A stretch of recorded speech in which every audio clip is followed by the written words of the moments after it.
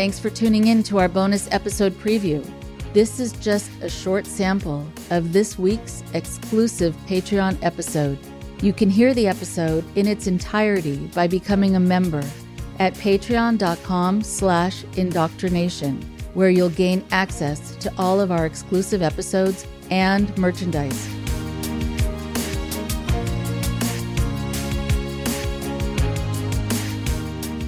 I am so happy to have one of my favorite people on the show today, Janja Lalich, who I've known for such a long time. And we have been in each other's lives talking about a whole variety of different things, professional and otherwise, just getting to know each other throughout the years. And it's been really nice. It's been nice to feel that I've been supported by you in some ways. I've learned from you. I've commiserated. It's a nice relationship. So I really appreciate it. And it's nice to see you. Well, thanks, Rachel. I'm really happy to be here. It's really nice to talk to you because you have been so pivotal in so many people's lives and in so many people's understanding of what happens and why this happens.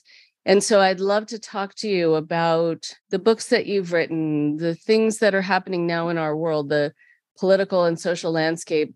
But most importantly, I think for people to know what resources are out there for them, I would love for you to start by talking about your new nonprofit, which is very exciting. So tell us all about it. Well, people may know initially I had an LLC, and we were offering courses through that for survivors and for therapists and other kinds of things. And that didn't quite work out. And so while we were assessing everything, I decided that I really needed to start a nonprofit, which I've thought about for years and I've just avoided because every time I'd look at the how-to book from Nolo Press, I'd go, no, this is too much.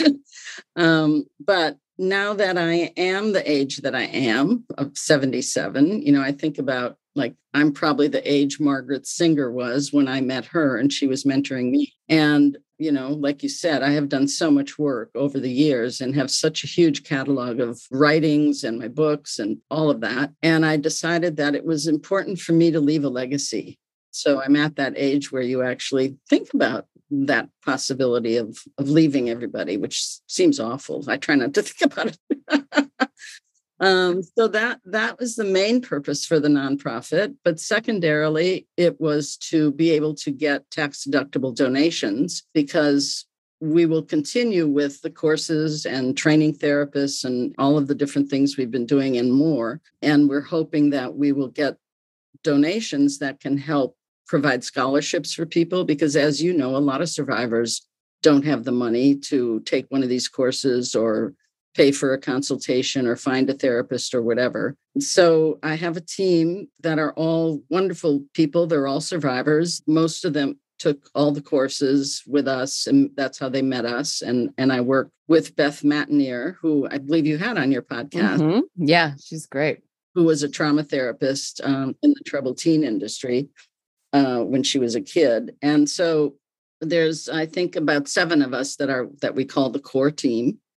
And we have the nonprofit status. It's called the Lalich Center on Cults and Coercion.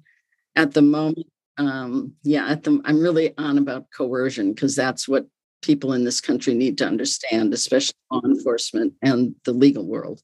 And so I have a board, which has some fantastic people on it. Phil Elberg, the attorney, Shelley Rosen, the therapist in New York, my best friend, Polly Thomas, Meg Applegate from the CEO of Unsilence, because we're collaborating with her work. So we have a great board. The board had its first meeting and approved the bylaws and several of the policies. And now we have the paperwork that we need to apply for the 501c3 tax-deductible status, which hopefully we'll have soon. We have a temporary website that people can go to. It's lalichcenter.org. And all that's there is a link to sign up to be on our mailing list. So we're hoping people will go and do that. And then we need to find a web developer to build the full-blown website. And we're working primarily on infrastructure now. So we won't really be starting any of our programs until January because we want it to be really solid. But it's really exciting. And everybody who's working with us is so excited. And we had a retreat in September, which was fantastic. at Aaron Robbins' house. I don't know if you had Aaron. Oh, yeah. Uh-huh. Yeah. So Aaron Robbins is on our team. We met there with a professional facilitator and we're moving forward. And I just feel really great about it. And the fact that we'll be able to offer so many resources to people and hopefully be more accessible with the donations that we get. So what will people be able to get from the organization? Why would they direct themselves to this? For what services or for what kind of info? Well, we'll be doing the courses like the Foundations of Recovery and Healthy Relationships and the ones that we did before. We had, I think, 5 or 6 courses that are online Zoom courses. And in those courses, we had people literally from all over the world, like Sweden, Slovenia, Spain, whatever. So we'll do the courses. We're going to make them a little longer than they were before because people want more. And they want more time for Q&A and discussion. So we'll have the courses, we'll have discussion groups. We already have a discussion group just for people who were born or raised in a cult or a narcissistic family, whatever. We have a regular discussion group just for any type of survivor. We want to start a family discussion group for family and friends who have someone in a cult and they never know where to go. I'm sure you're aware of that. And it's nice for them to be able to talk with other families and share ideas and stuff. We'll have the CE, the continuing ed course for therapists and social workers. We'll have a supervisory course for young therapists and social workers who need hours to be supervised. And Beth is licensed to do that. We'll have a therapist discussion group where they can just, get help how to handle this client or that client or something that came up. We're hoping to have a prison project, which I'm really excited about. I have a former client who I tried to help her get life with parole instead of life without parole.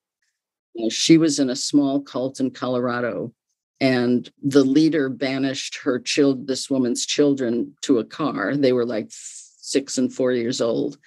And they were in the car for a month, in the month of July, and no one could bring them food or water.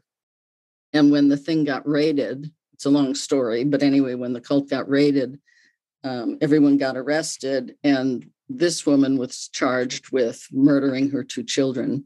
The cult leader was also charged, but the cult leader actually got a lighter sentence than Shika. So I was hired by the defendant attorney and to see if we could explain what happened and why she wouldn't have gone to open the door of the car, she was under such coercion. And anyway, the jury didn't buy it and she got life with parole. And before we left the courtroom, I hugged her and I said to the attorney, make sure she gets my book, Take Back Your Life. Well, about 6 months later, out of the blue, I got a letter from her that just broke my heart. I was just in tears. And she sent a beautiful picture of her. And she said that my book has been so helpful to her. Like she understands now what happened to her. She wants to do whatever she can to help people who've experienced things like she did. And she's been talking to other women in the prison who were in cults or abusive relationships. And they're going to do a proposal to the warden that we can do our courses for the women in the prison who have that kind of background. So I have no idea if the warden will accept it, but it's so exciting.